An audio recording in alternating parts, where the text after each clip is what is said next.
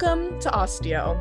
That's with a capital TEA, where osteo warriors in treatment and recent survivors spill the tea on all things osteosarcoma and cancer from the adolescent young adult patient perspective. Listen in on our honest and personal conversations about our osteo experiences, stories, and who knows what else. This podcast discusses all aspects of young adult cancer experience in a conversational format. In today's episode, we'll be discussing dating and intimacy. Our conversation will be appropriate for young adults 18 years old and older. We would like to communicate a trigger warning for sexual content. If this isn't your jam, we'll be back next month for a different topic. Audience discretion is advised. Like and follow MIB Agents on social media for all the intel. MIB Agents has a new monthly newsletter called Connective Issue.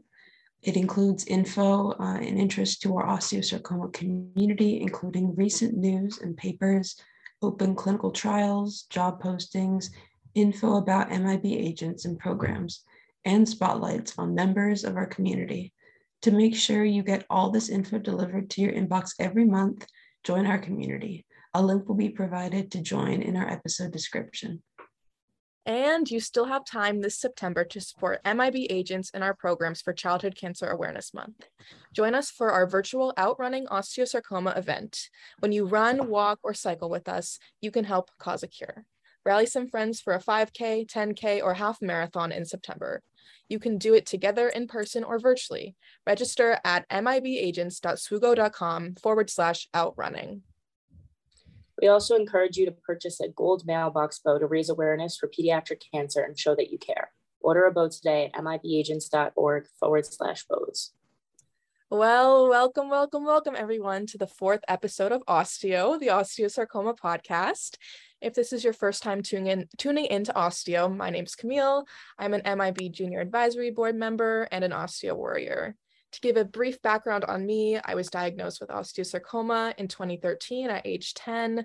I went through a year of chemotherapy and had a left limb salvage surgery in my right tibia. Left limb salvage surgery. That is a joke. Anyway, I went through a year of chemotherapy, and since my diagnosis, I've relapsed 7 times. And most recently in June, I'm still recovering from a left thoracotomy, and I'll soon be entering a clinical trial here in Boston. And I just started my sophomore year at Boston University, where I'm studying psychology and minoring in theater. And of course, today we have lovely host Vicky Hoy. Hi, everyone. My name is Vicky Hoy, and I'm also on the Junior Advisory Board, and I'm also an osteo warrior. I was diagnosed last year in July of 2021 and received 10 months of MAP chemotherapy, along with a left limb salvage surgery to replace half my pelvis and my hip, and I also had a thoracotomy in my right lung. Since finishing treatment in May, I'm now a freshman at Villanova University studying finance. Our next host is Shannon. Hello, everyone. My name is Shannon McCormack. I am also a member of the Junior Advisory Board. I am an osteo sibling to my osteo angel brother, Dylan.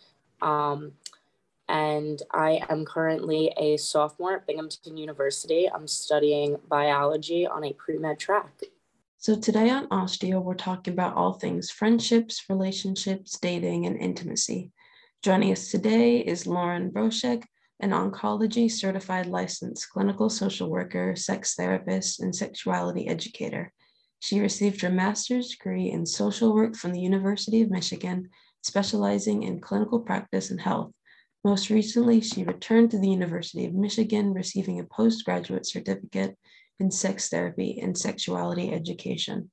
She also completed training through the Moffitt Cancer Center's Enriching Communication Skills for Health Professionals in Oncofertility program. Currently, she works as an oncology therapist in Innova Life with Cancer, where she provides individual counseling, education, and resources for patients and their families. In this role, she also creates and facilitates support groups and educational classes. In 2020, she co-authored the chapter Intimacy and Sexuality Needs of Children and Adolescents at End of Life in the book Intimacy and Sexuality During Illness and Loss, published by the Hospice Foundation of America. She presented at several conferences, including AOSW, ONS, LLS, Stupid Cancer, and longevity on a range of topics, including the impacts of cancer on AYAs and sexual health. For the last 3 years, she's been serving as the co-chair of the AYA SIG and AOSW. In this role, she has worked hard to bring members information and resources to enhance and facilitate their work with AYAs and cancer. Wow, it's a long list of credentials, but thank you for joining us. Thank you so much for having me. I'm so excited to be here and to having this conversation with you all. I think we're going to have a very interesting and informative episode today. I'm literally so excited. So thanks for joining us again, Lauren. We cannot start this convo without having our first segment of the episode, What's the Tea? No, like literally. We'll be going around and sharing what we're drinking today and give it an honest review, and I will start us off. Today, I am drinking Celsius. It's the staple of every college student's energy, how they get their energy.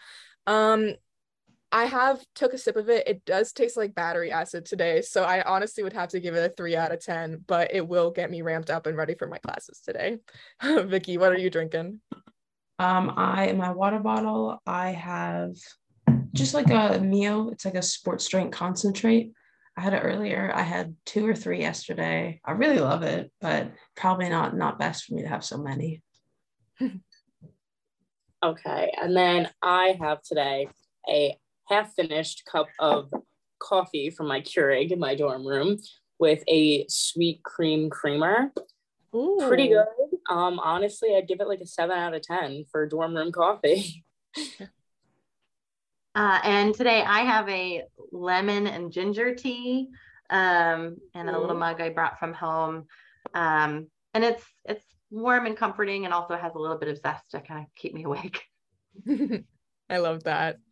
So yeah, with that being said, I think we'll just jump right into asking some questions to you, Lauren. So our first question from our audience is, when meeting someone new, how do you bring up that you have cancer? That's obviously a very heavy subject, and it's hard to predict how people will react. So what are your thoughts on that, Lauren? Yeah, I think it really depends on like your communication style, the connection you have with that person, and what kind of relationship you're building. Are you building a friendship? Are you dating? And that might shift the way that you choose to talk about this. Some people dive right in. Some people dive right in and they open their whole book and they share everything about their lives right away. And that feels really comfortable. Some people really aren't comfortable with that and choose to wait a little bit and just kind of give its kind of more shallow period of getting to know each other on a surface level. And then we'll go a little bit deeper. The more we know each other, the more I can trust you, the longer that we've been in this space together. If you are, let's say, in a dating scenario and you do kind of take that slower approach, it might be helpful to bring up your cancer experience before those feelings become too strong. And by too strong, I mean a little more than a crush, right? If we're kind of in that I'm catching feelings phase, but we're starting to progress past that, we've been out quite a few times. And maybe also before any physical intimacy occurs. I'm not just talking about kissing, unless that's something that you also kind of, with your values, morals, religion, whatever that looks like, that's also not something you want to approach first. But before anything really shows, if you do have any physical signs of your cancer experience that you want to share before you take your clothes off, that might be helpful to do that ahead of time. I think the other thing to keep in mind is, in this world of social media, if you've ever shared your story online, it's really possible that this person that you're with might already know some of your story or all of your story, depending on what you chose to share, even if you didn't tell them yourself. I don't think there's any magical words for like how to share this, but practicing with somebody that you trust and you love, who does already know your story, and starting to get like, what is it important for me to tell this person? What do I want them to know about my experience? What are the words I want to use? And giving yourself kind of that safe space to practice can be really helpful. And preparing yourself for maybe some difficult questions. What was that experience like for you? How are you now? What does the future look like? Do you want kids? Can you have kids? Did this affect that? Right? Especially if you're in a romantic relationship and that is something you're heading towards. Just being prepared and knowing what you might answer to some of those tough questions. There might be some tough questions that surprise you or that you don't know the answer to. And I think being willing to say, I'm not ready to talk about that, or, I really don't know, I'm still learning, is an okay answer too. And so give yourself permission to not be prepared for everything, but know that this could be really tough. Yeah, for sure. Thank you. A more specific question, like kind of regarding that subject as well, from the audience was, how do you start the discussion about scars and nerve damage, in particular in a more intimate situation? Yeah. So I would say if you're getting intimately involved with someone, I think it's really important to have conversations upfront before you engage physically, to give permission to share about places of your body you're maybe not comfortable with, or you don't want touched or special attention paid to. If there's any parts of your body that bring you pain, or maybe the sensation isn't the same right now and it's just not something you're interested in engaging with, and give them the same chance to do it with you too, right? This is kind of creating a safe relationship space, whether you have one or multiple partners, giving all of you the chance to share what it is that you like, what it is maybe you don't like so much, and giving permission to, during any type of intimate interaction, to say no, or I want to change. Could you do this instead? That hurts. And when you set that conversation up ahead of time, it can really reduce any shame or discomfort that you or the person or people you're with might have when you ask to make a shift. And so setting that expectation up ahead of time and normalizing it for everyone in that relationship, not just for you, and that what we're focusing on is a pleasurable experience together. If you haven't shared your cancer story yet, and now you're starting to talk about some nerve changes or body changes, it might be helpful to have that conversation first, so you don't have to tackle all of that in one big conversation, which could be really challenging. Thank you. Another question we have is, how do you feel about wearing shorts, dresses, or short sleeves that would possibly show off your scar or a prosthetic limb? Yeah. So I think everyone has a different comfort level with their body, with the scars that they have, if they do have prostheses, how long you've had them, how comfortable you are with them. I think it's really important, especially out in public, in spaces that you do feel a little bit more vulnerable, to wear things that you feel good and confident in first, even if they don't show those parts of your body that you're adjusting to, or that do have those scars or their prostheses in them. It might be helpful to adjust by showing those to yourself in the mirror first. I really like something called mirror exercises, where if you're not comfortable being naked, you start off with all your clothes and maybe gradually over time start to take those off, but just getting comfortable seeing yourself in the mirror and then saying to yourself 1 to 3 things you like about your body. And it doesn't have to be about those areas that have scars right away, but maybe eventually it gets there.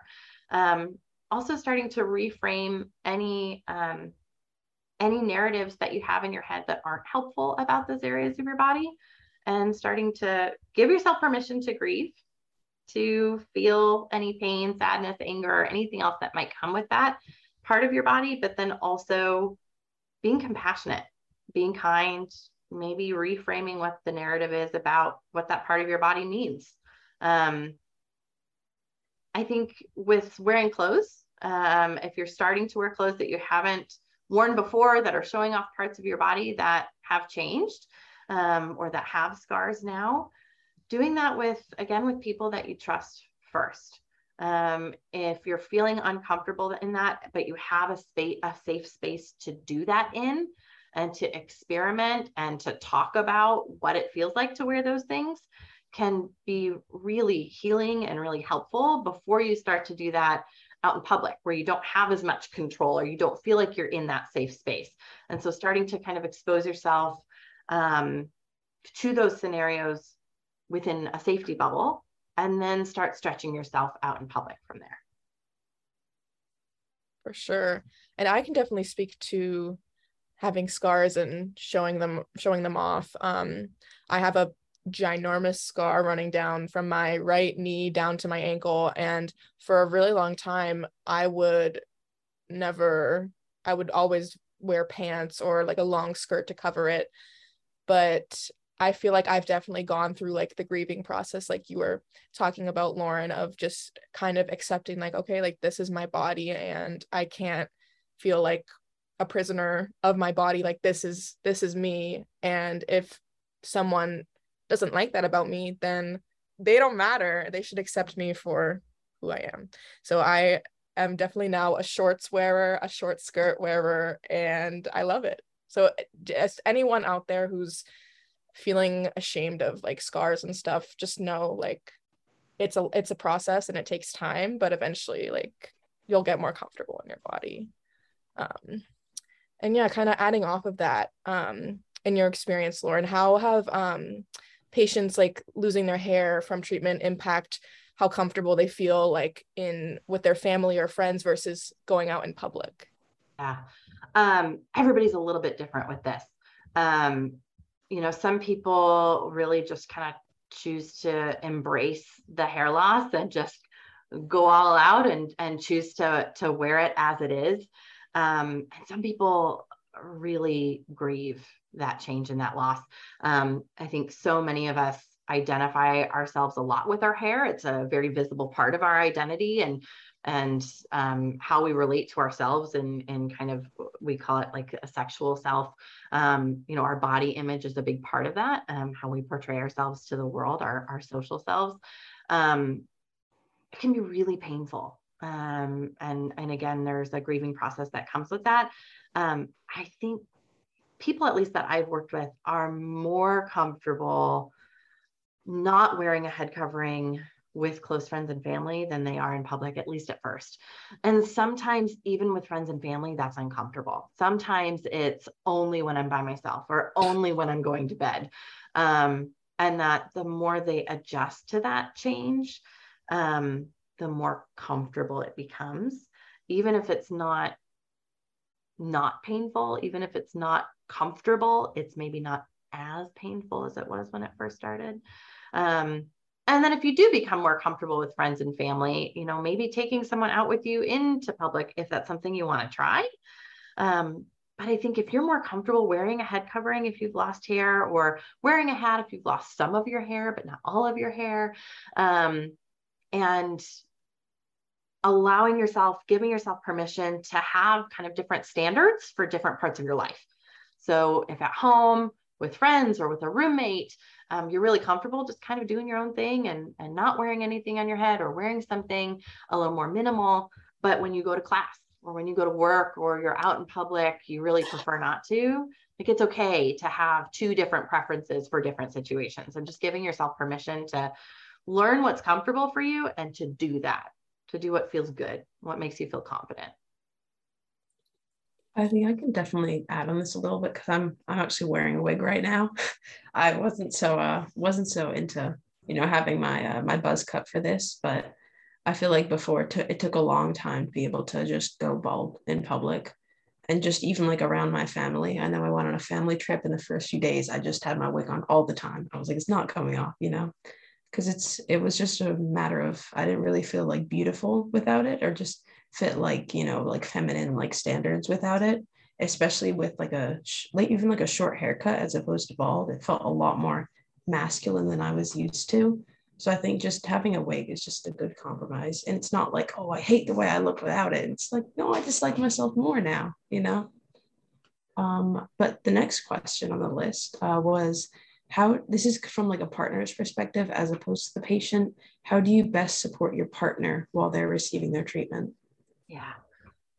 So I think the 3-4 things that I could say that are most important, at least from my experience and my perspective, are to listen, to validate, and to be there and be present. So many of the caregivers I work with want to fix things and they can't.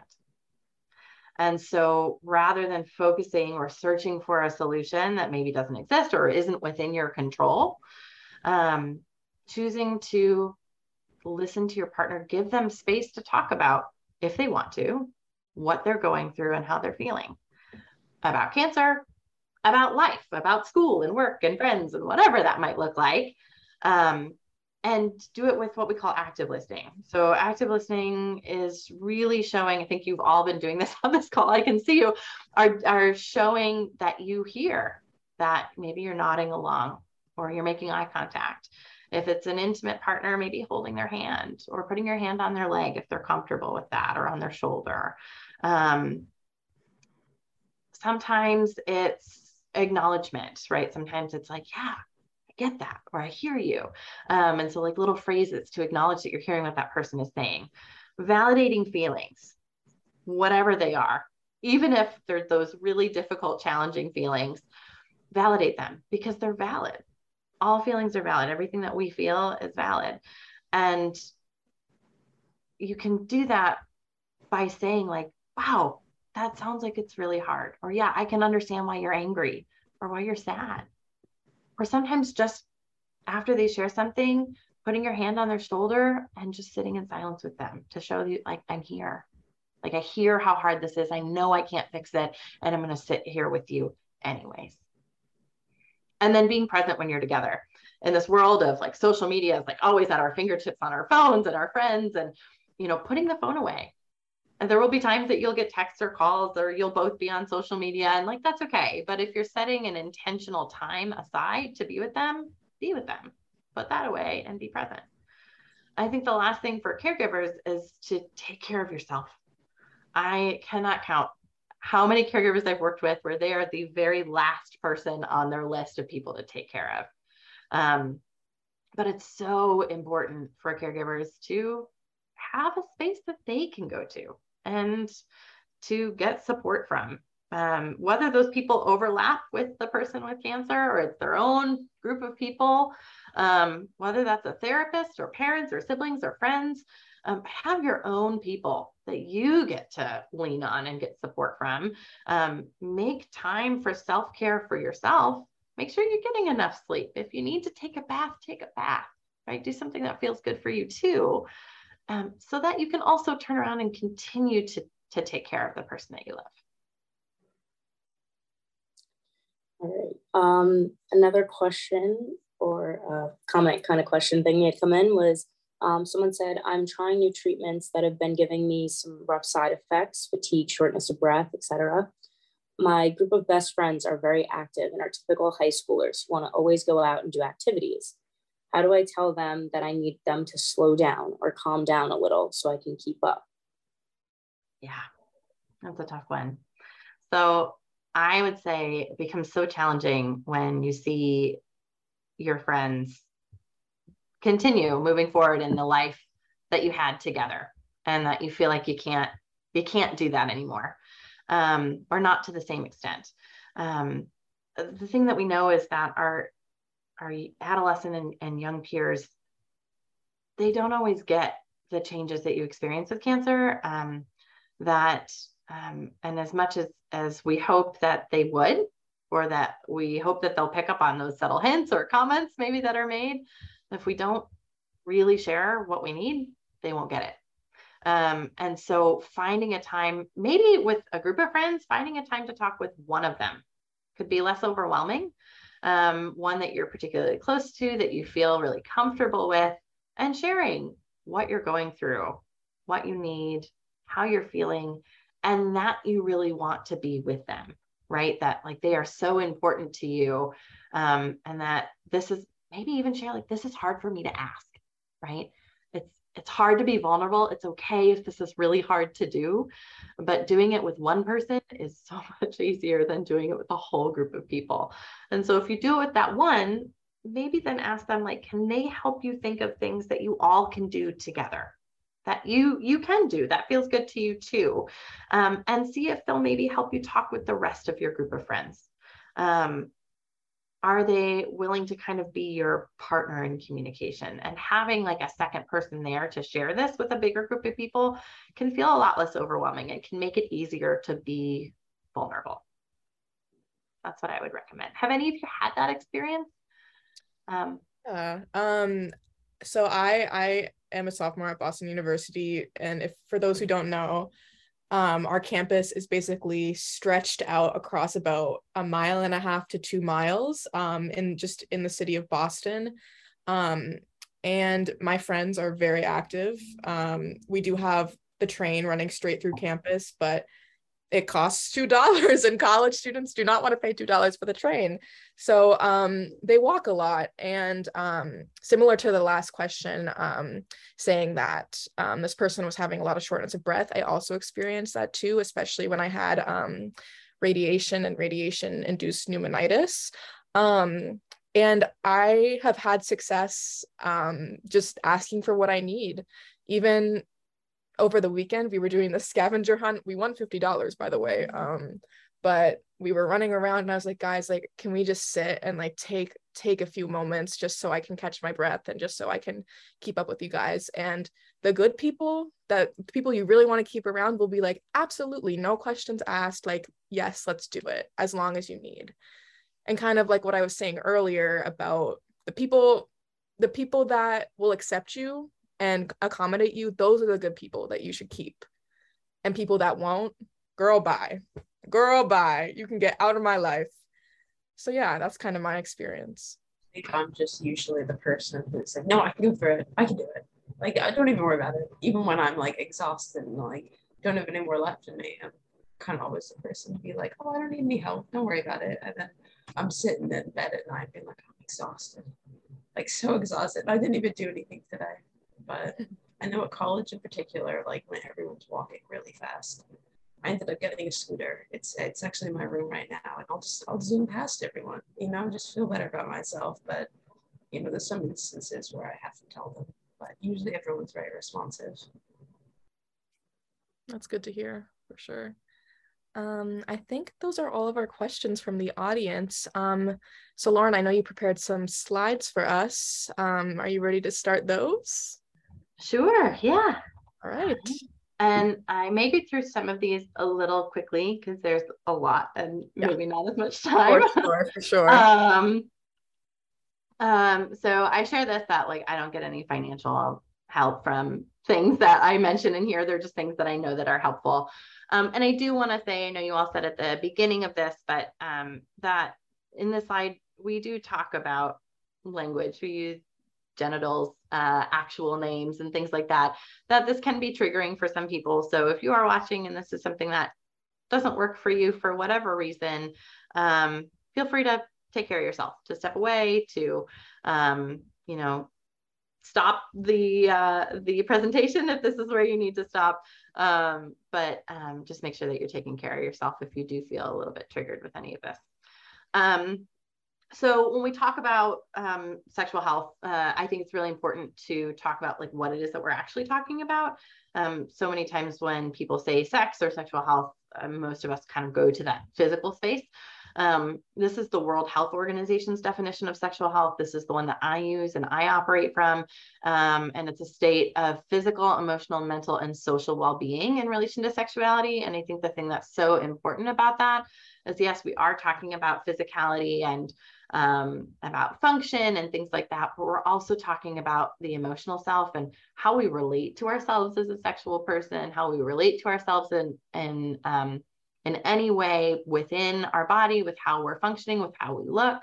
Our mental health impacts our sexual selves. So if we have anxiety or depression or any other mental health concerns, that impacts the way that we view ourselves and interact with ourselves or with others in a sexual way, and our social well-being. So this is how we are in relationships, in groups of people, in an intimate relationship, or interaction, that all of these pieces. So it's really complex. It's a lot more than just the physicality. I just think that's so important to recognize. And that we're also talking about a positive and respectful approach and a pleasurable and safe experience. Obviously, this definition has a lot more in it, but those are the things that I think are so important to pull out that we try to keep in mind when we're talking, or at least when I'm talking about sexual health. So these are some of the side effects of a lot of the common treatments: chemotherapy, radiation, surgery, etc. And although many of them are not actually directly related to our sexual self or to our functioning, they do have an impact. If we're thinking about pain, right? If you have pain in an area that is not related to sex, it's not related to any kind of sex organ or to our genitals, to anything that we would typically consider sexy, but we have pain. For most people, pain does not make you want to engage in any kind of intimate interaction. And so thinking about, how does that pain impact me? How does that impact my desire to engage with someone? How does that impact my ability to engage with someone? Can I not sit in certain ways, or use certain positions, lean on certain limbs, or use my hips in the same way that I used to? And so really thinking about how that impacts me physically, but then also how that impacts me emotionally. Does it give me any drive to engage? So all of these things kind of do that in certain ways indirectly. They're impacting the way that we engage with ourselves and the way that we engage with other people in a sexual manner. And normally I would be happy to go over all of this and all the details about how all of these impact, but I think for time's sake and for conversation's sake, that's maybe not as helpful. I do want to note that some of these do have a direct impact. I put here, I like the terms vagina and penis owners, because not all of us are cisgendered. And so we're using those kind of more accepting and more broad terms that includes everyone. And so people who do have a vulva, vagina, uterus, can have menopausal symptoms, right? We might get hot flashes, or our periods might stop. We might have some changes to our vulvar or vaginal tissue. And so sometimes that looks like dryness or pain. Sometimes it shrinks and becomes a little weaker, less flexible than it used to. For people who have pelvic radiation, sometimes the vagina shortens. And so, and we'll talk a little bit about things that are helpful for that, but using some different strategies to help keep our vagina more flexible and keep the length that we have as much as possible. For those that have a penis and have testes, erectile dysfunction of any kind, that can be having a difficulty getting an erection, that might be a difficulty maintaining an erection, can occur from some of these treatments, and then changes in ejaculation. And so, at climax, some people won't have ejaculation at all. Some people prematurely or delayed have that than what they might have used to. And some people have what we call retrograde ejaculation. So what that means is the semen comes out, but before it actually comes out, it goes back in and it goes into the bladder. And that can be really distressing for some people that are typically used to seeing their ejaculation come out. It's part of the experience, that when it doesn't, it really feels like something's wrong and can be really difficult. We talk about some of the emotional or mental impacts from treatment. Depression and anxiety are kind of the biggest ones that we see most often, especially among our younger people. But a lot of fear about, what does this mean? What does this mean for me? Will it come back? What does this mean for my life trajectory and what life might look like? Sometimes it's guilt. Guilt for, I've heard a lot from young people I work with, that guilt of feeling like maybe they're a burden, or like they have caused pain to somebody else because of what's happened to them. Sometimes it's, you get to know other people in your cancer circle and their circumstances are different than yours. Sometimes those things can bring guilt. Insomnia. Insomnia can be its own thing, where you're having difficulty sleeping for physical reasons, but sometimes some of these other pieces contribute, right? Having anxious thoughts, that a lot of times for people, they do come at night because everything slows down. Everything stops, it's quiet, and that gives your mind time to start racing. And so sometimes these things can kind of combine to cause some difficulties with sleep or other things. Sense of self. A lot of people I talk to say, like, I don't feel like the person I used to be. Like, the person I was pre-cancer is not the person I am now. And I'm trying to figure out who that is. That sexual self-schema. So that's who I am as a sexual person, how I see myself as a sexual person. And that, similar to the sense of self, can also change, right? Either I'm not interested in the things I used to be interested in. I can't do the things I used to do. I don't have any desire at all. So like, how am I even a sexual person if I'm not interested at all? I hear those things all the time. And so again, readjusting to what it means to be you, what it means to be a sexual person after cancer. Or keeping this in mind for people who are partners, intimate partners, knowing that your partner might be going through this, or you might be feeling some of this because you're experiencing cancer in a slightly different way. Like I said, the sexual desire and arousal can change. So it's not only like I'm not interested, but sometimes the physical, like the physicality of arousal can just feel different. And so adjusting to what that feels like. Performance anxiety is huge, especially if you haven't engaged in sex before, or you haven't engaged in sex or any kind of intimacy after cancer. Kind of doing that for the first time or the first few times can be a little scary.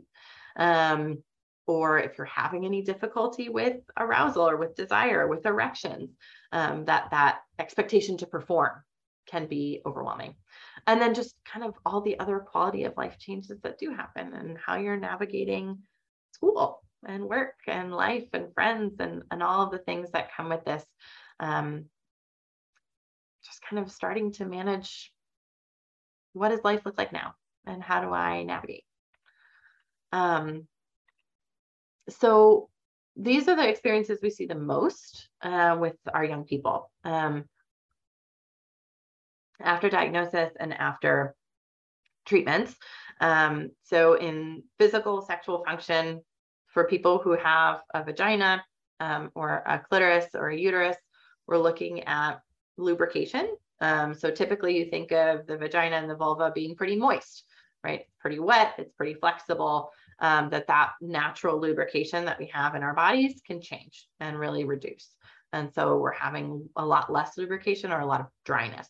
That orgasms can feel different or be different or take longer for anybody. And that for those who have a penis and testes, that ejaculation might change.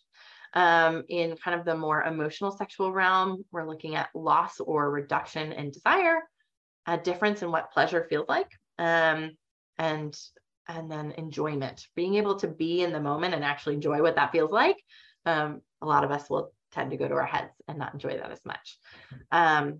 Obviously changes in fertility for a lot of people, and that can be a huge part of sexual engagement. And so acknowledging that that's a big change that a lot of our adolescents and young adults work with. And then changes in appearance, in body image. And as we were talking about dating and relationships, I think I watched one of your, I watched one of your osteo that you talked about body image already. So I'm not going to talk about that a lot since you've done a podcast on that, but just acknowledging that these are the things that our young people talk about the most. It's not all encompassing, but most common.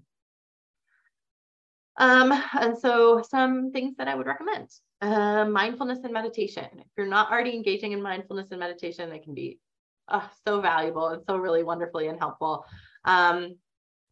But mindfulness, it's a little different than meditation. Meditation you might be more familiar with, where whether that's guided on your phone or on YouTube, you're listening to something. Oftentimes your feet are planted on the ground, your eyes are closed, you're taking deep breaths, and you're listening to a meditation, just trying to be present and knowing what's going on inside your body and in your mind. Mindfulness is kind of doing the same thing, but without the meditation. So you're being present in life, right? So you're outside and you feel the sun in your skin, and you're really paying attention to what that feels like in that moment, and hearing the birds and feeling the wind, and not paying attention to all the racing thoughts that you might be having, but just choosing to be here and what this feels like right now. Doing that in and kind of changing it into like an intimate space. Meditation can be really helpful to calm your system and give you some grounding before you engage with any intimacy. So if that's something you're feeling nervous about or a little anxious about, engaging in some meditation before you start any intimacy can be really helpful. And then using mindfulness during any intimacy. And so really, if you do notice that you're starting to have thoughts, whether they're anxious thoughts, they're to-do lists or things that you need to get to that start rushing through your head, acknowledge that they're there and say, I'm going to pay attention to that later, and I'm going to be present now. one of the easiest ways to do that in an intimate environment is be present to your body. What are the sensations that I'm feeling here in this moment? Reframing or challenging those negative thoughts or those thoughts that aren't as helpful. So that might be about how your body looks or the changes that have happened functionally. That might be about dating and relationships, and starting to recognize that like maybe I'm having some difficult feelings that are absolutely valid. Maybe I'm grieving. And I like to use the word and instead of but, because we're not going to take that away. We're not taking away the difficult feelings, but we are also acknowledging that helpful feelings or helpful thoughts can also be present at the same time. So I can be upset or grieving or feeling sad about a change that's happened in my body and recognize the strength that I've had to get through what I've been through, and recognize the beauty that I do hold. What are the things that I do like about myself, and offering compassion and kindness. Those mirror exercises I talked about earlier, I do tend to find be really helpful. Physically, for those of us that have a vulva, a vagina, using lubrication. And so buying a lubrication for any type of penetrative anything. So that can be fingers, that can be a penis, that can be a toy. It can be really anything. It can also be things like dilators, which are really helpful in navigating some of those challenges with dryness and kind of the shrinking, or if we talked about kind of like the shrinking of size, using dilators is really helpful to stretch out those tissues. Using lubrication when you do that is really helpful. Reducing stimulation of non-genital pain. So like I said earlier, pain can be really withdrawing from an intimate situation. So don't engage it. If it's not something that feels good for you, don't push it. Start those conversations we talked about in the dating portion, and ask like, this part of me hurts right now. Please don't push on it. Please don't put pressure. Please don't ask me to use it. And that allows you to stay present in the part that is enjoyable. Using scarves or clothing covers, using wigs or other things that make you feel confident and comfortable in your own body, that help cover scars or things that you're uncomfortable with, things that are changing, things that maybe just generally make you feel good about yourself, and being creative with what that looks like. Some lingerie can be really exciting and really stimulating, and gives you the permission to cover some things up that you're not as comfortable with. So getting creative and thinking about what some of those things might be, if that's something that you're interested in using. Communicating with your partner. We talked about that earlier, and just being open and honest, and giving them the chance to do the same to you. If we're making it a relationship or a sexual environment thing, it's not about you, or we're not putting the pressure on you. We're not calling you out for needing certain things, that we're giving permission for everybody in this interaction to have needs, to have desires and interests. Self-exploration. If this falls within your moral, religious values, using things like masturbation. When pleasure changes, when sensation changes, sometimes exploring on your own what feels good now can be really helpful for future. What feels good now on your own? What feels good in the future on your own? What can I tell my partner to do? If I know what I like, I know how to tell them what I like. Pelvic floor physical therapy. So these are physical therapists, just as you would think for legs and arms and other parts of our bodies, they really help with muscles. There are physical therapists that specialize in what's called the pelvic floor. The pelvic floor is the musculature that's essentially in your genitals between your hips, kind of like a bowl. Sometimes that can change from treatments that can get tight or can make shifts. And so the pelvic floor therapists know how to evaluate and give you certain exercises that can help strengthen that or help loosen that. Sometimes people don't realize that they're always like really tight, that they're really kind of holding a lot of tension. And so instead of learning how to strengthen, we're learning how to release and how to relax. And so they'll be able to really help guide that. And then counseling, or seeing a therapist who specializes in sex therapy, if that's something that you're interested in exploring, working on anxiety can be really helpful in this space, even if it's not related to intimacy. And then Sensate Focus. Sensate Focus is a specific therapy tool that we use most often within partnerships, where we're taking the pressure off of any expectations of pleasuring each other. And we're just getting comfortable with touching our partner's body and with being touched. And when we start this, we take genitals and breasts off the table. And it's a 5-part thing. So it takes a long time to get all the way through Sensate Focus. But the first one is just experimenting with touch, ideally without clothes. You cannot touch genitals, you cannot touch breasts, but you're exploring, what does it feel like to touch my partner? And what does it feel like to be touched? And we're just getting used to that.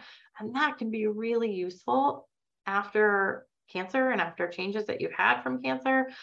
If you and your partner are re-exploring this world together, now that things have changed. Just a few for our genital specific for our vagina and clitoris owners. Cleanse and moisturize. So you don't really need to use soap or douche or anything like that. Your vagina is generally a self-cleansing machine. And so water, warm water. And moisturize. So moisturizer is different from a lube. Moisturizer is like what you would use on your skin. If you're going to use moisturize your arms and your legs, you would do the same thing for your vulva and your vagina. And so it's just usually it's a couple times a week. I usually recommend, if you haven't done it before, do it every day for 2 weeks and then change to every 2 or 3 days from there. And all we're doing is just adding a little bit of moisture, especially if we're having some dryness.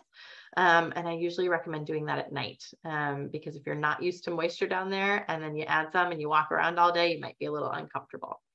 Dilators and wands. So that's what's on the slide here. Dilators are the ones to the right that has 8 of them. What we do is insert them into the vagina, hold there for 10 to 15 minutes, and then remove. And all this is doing is it's stretching tissue. So if you are having any of that vaginal shortening I talked about, or we're starting to have some constriction or tightness of those muscles of that tissue, this really just kind of helps get them used to being stretched out again.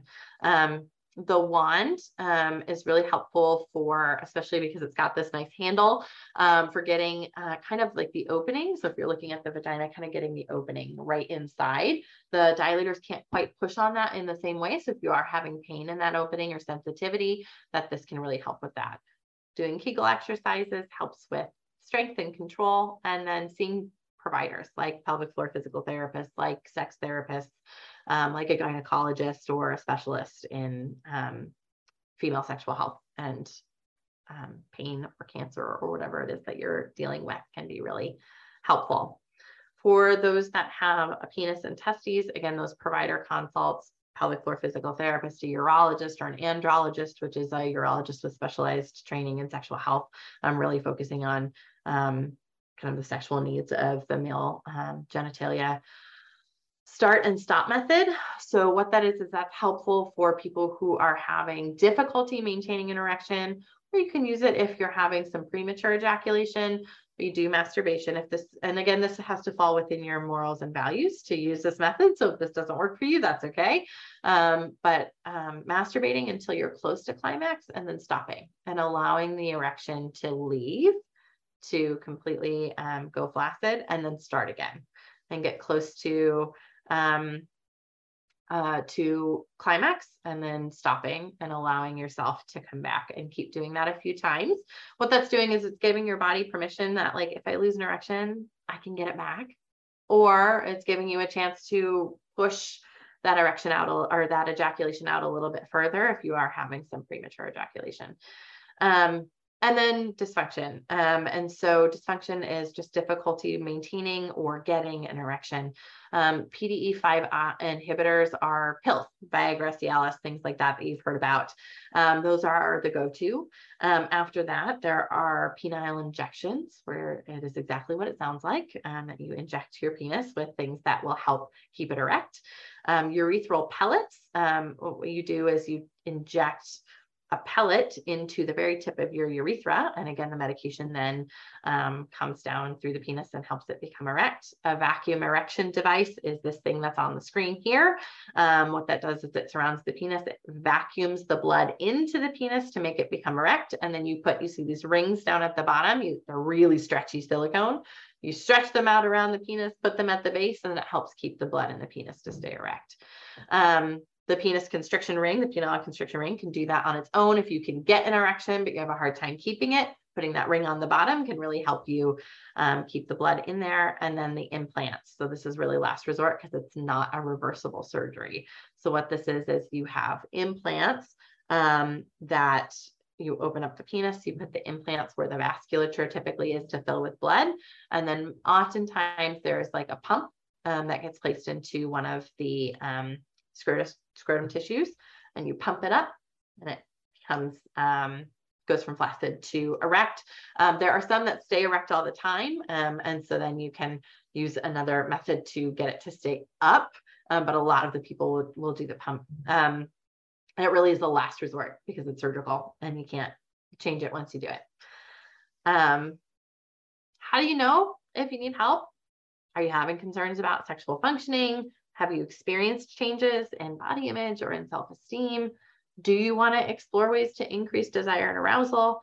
Maybe there are some other questions that you have as well. If these things come up for you, it might be helpful to talk to somebody. Maybe start with your oncologist. It can be really uncomfortable, but bringing it up, they might help you know where to go. If you don't have an oncologist or you're not comfortable with your oncologist, turn to maybe a social worker in that clinic. Or if you have a therapist, ask your therapist. Even if they don't know the answer, can they help you find the person that does? And then just some places you can turn for more information. A couple of websites, the American Association of Sex Educators, Counselors, and Therapists is really great for finding a therapist or a counselor. Counselors are the medical counterparts to therapists. Pelvic floor therapy, a couple places that you can find pelvic floor therapists. So when we talk about pleasure, we're talking about safety. When I talk about safety, we're mostly talking about physical safety, but emotional safety is super important here. And so recognizing that when I'm talking about physical safety, it doesn't mean we're negating emotional safety. Being in a safe environment with a person you feel safe and comfortable with is really important when we talk about pleasure. We're talking about desire and arousal. And so I have a few slides on desire and arousal. I'll show you, there's some models that you can see in understanding how our desire and arousal work within our bodies. We talked a little bit about self-exploration before. Again, if that falls within your morals and values, something you feel comfortable doing or you feel like you can do, that exploring what pleasure feels like to you now after cancer. Maybe it's the same, maybe it's different, but if you know that and you know what works for you and what feels good, you'll have an easier time asking for it from a partner or partners. Partnered exploration. And so with that, we're talking about communication. We're talking about trying new positions that feel good, or things that maybe didn't used to work or used to work don't work now. So we need to find alternatives and being willing to be creative and find those new spaces. We'll talk a little bit about COVID-19. And then, so desire and arousal. This is an intimacy-based model of sexual response. And so what we're looking at is, we'll start with emotional intimacy at the top, but this is a cycle. It really can start anywhere. But if you connect emotionally with somebody, you do have an emotional intimacy. It's possible from that emotional intimacy, you will have a desire to engage sexually. So that's what the spontaneous desire or spontaneous sex drive, is in the middle. The reason that this model is so important, before I keep going, is that a lot of us think about desire as something that we just kind of automatically, spontaneously get. And sometimes after cancer treatment, that changes. And that it doesn't just kind of come like it used to. And so we can get what's called responsive desire, that after certain stimuli or after certain engagement, then we become interested. It's just as pleasurable. And so if we're open to the possibility of being receptive to desire and not just making it come on its own spontaneously when it does, we might have more pleasurable experiences. So emotional intimacy, might bring on sex drive, something that you're interested in, your desire in engaging with someone. If that doesn't, maybe sexual stimuli will. So this might be erotic content. This might be watching a movie that just happens to have some kind of intimate scene in it. This might be sexting or talking with your partner about what you want to do. This might be actually engaging in some type of physical activity together, some kind of foreplay or something else. And so that sexual stimuli might bring the desire. We also want to keep in mind that there are biological and psychological things that are at play. If you're on treatment or you're post-treatment, there might be some physical changes that have happened that have changed the way that your body responds to desire. Like depression, for example, or depression medications can impact desire. And so knowing that sometimes some of these things are at play, and just, I think knowing that they're there and that they can impact this can give us a little less of a sense of shame. That like when we know that something is impacting us, that there's nothing wrong with us, that our body is responding to the things that we're dealing with, can be really helpful to have that knowledge. So if the sexual stimuli doesn't work, sexual arousal might. And so that's really where we're looking at the foreplay and engaging physically, and allowing our bodies to respond. And when our bodies respond, sometimes our minds respond with that interest and desire to keep going. If you have both together, then typically we have emotional and physical satisfaction if we're engaging in a pleasurable activity together, and then the cycle starts over. So this is another model of desire and arousal, looking at how all the different parts of our lives intersect. So it's called the biopsychosocial model of sexual response. So if we're looking at our biology, the physical things that are happening, our physical health, what's going on in our brains, what's going on with our hormones, we're looking at our psychology. Are we having any performance anxiety? Do we have any things like depression, anxiety, stress, other things that are going on in our lives? We're looking at our interpersonal lives. So the quality of our relationships. Do we feel safe and comfortable in a relationship? Are we in a relationship? What are our past relationships? What do those look like? And are they impacting us now? Have we had intervals of abstinence? Have you not engaged in a sexual encounter since cancer? And maybe that's impacting you in some ways. Life stressors that are going on, finances, right? As college students, I'm sure you all can understand the financial stress that comes with being a young person. And then sociocultural impacts. What do our upbringings tell us about intimacy and arousal? What do our cultural norms tell us? What does our religion tell us? What expectations do we have from our culture, from our parents, from our friends?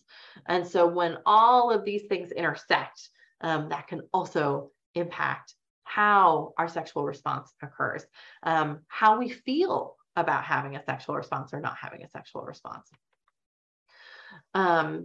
And then the dual control model. I love this one so much. It makes so much sense to me. And it's not something that we always think about, that our interest, our desire to engage with someone has a gas pedal and a brake pedal, just like your car.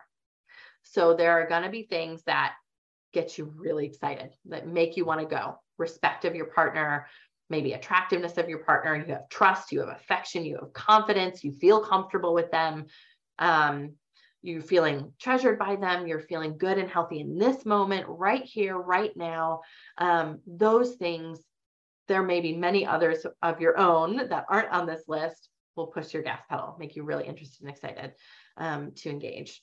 And then there are some things that are really going to push your brakes. Stress and fatigue. For most people, stress pushes the brake pedal. So if you think about all the things that are going on in your stress life and in your life, that are stressful, and you notice you're not interested in being sexual with anybody, maybe the stress is impacting that interest. Pain can be a big gas, and trauma, which if you haven't heard this before, a lot of people consider cancer to be a pretty traumatic event. I would agree that cancer is pretty traumatic. Feeling obligated to engage, it's going to push a gas pedal. It's really not going to make you interested in being a part of that. having body image that you are struggling with, or body changes that you're struggling with and you're still adjusting to, not feeling that confidence, not trusting the person that you're with, or fear and worry about pregnancy or about STIs, all of that can push the gas pedal.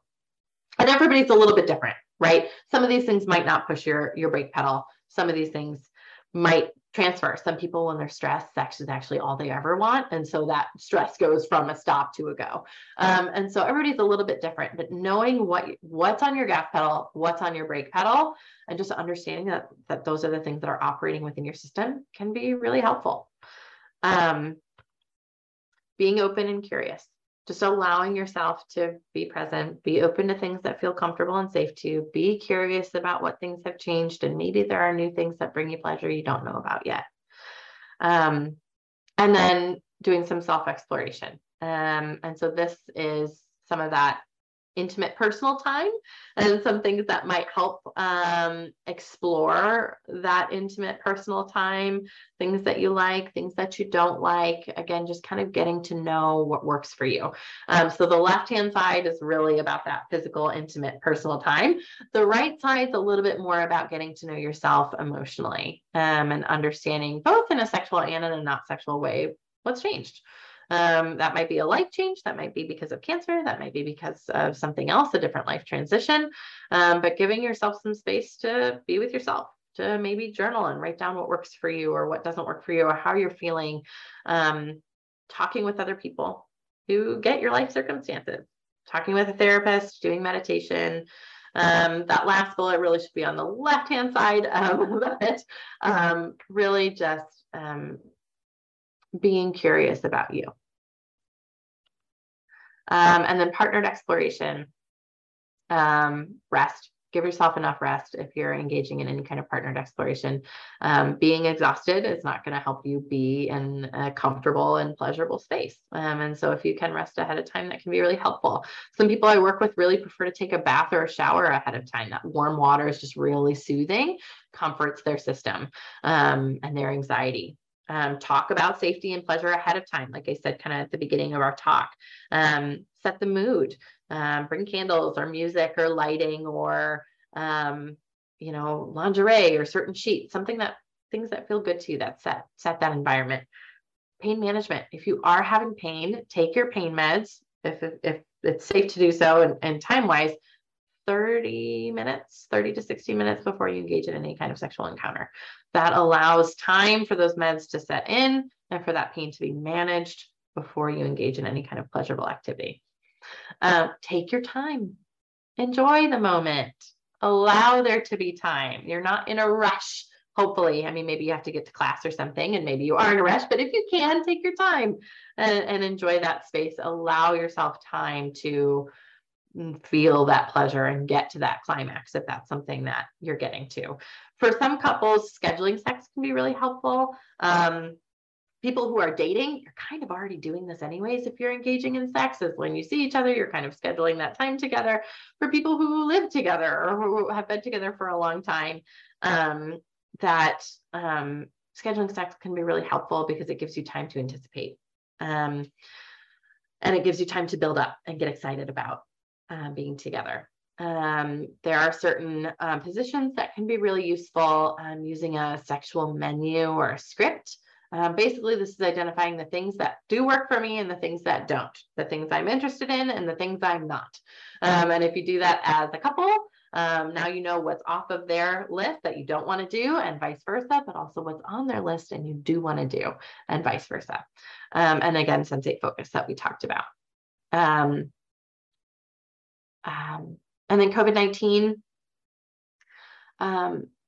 is just to be safe. I know COVID-19 is very different than it was 3 years ago, two and a half years ago. But continuing to be safe, especially if you are still immunocompromised, the safest option is masturbation, because if it's, again, falls within your values and morals, because you're not engaging with another person, you're not risking any type of exposure. Cyber sex, so that can be sexting, that can be video sex, that can be phone sex. There are certain things called teledildonics, which are toys that you can control over the internet. for your partner, things like that allow you to engage with somebody without being in the same room. Quarantine ahead of time, make sure you know you're not sick, that if you're not feeling well, don't go, and vice versa. The number of partners you have, reducing that to a smaller number reduces your risk of exposure. Avoid kissing. This is, again, a little bit different than it was a while ago, but we know that COVID is exposed through breath and through droplets and through our mouths. So kissing heightens your exposure risk pretty high there. Use protective barriers, things like condoms. Creative positions, things where you're not going to be face to face, around a corner, through pillows, set up barriers, other things like that.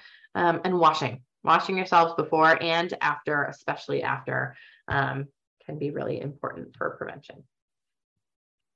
So that's everything. I know that was a ton, so thank you for bearing with me. Yeah, thank you so much for sharing all of that. I know definitely learned some things I never knew before. So yeah, so I think we're just about out of time today. So to our audience, thank you so much for tuning into Osteo, the Osteosarcoma podcast. Be sure to follow MIB Agents on social media at the links in the description for all the intel. And thank you so much to Lauren again for speaking with us today. We're your hosts, Camille, Vicky, and Shannon. And until next time, that's the tea.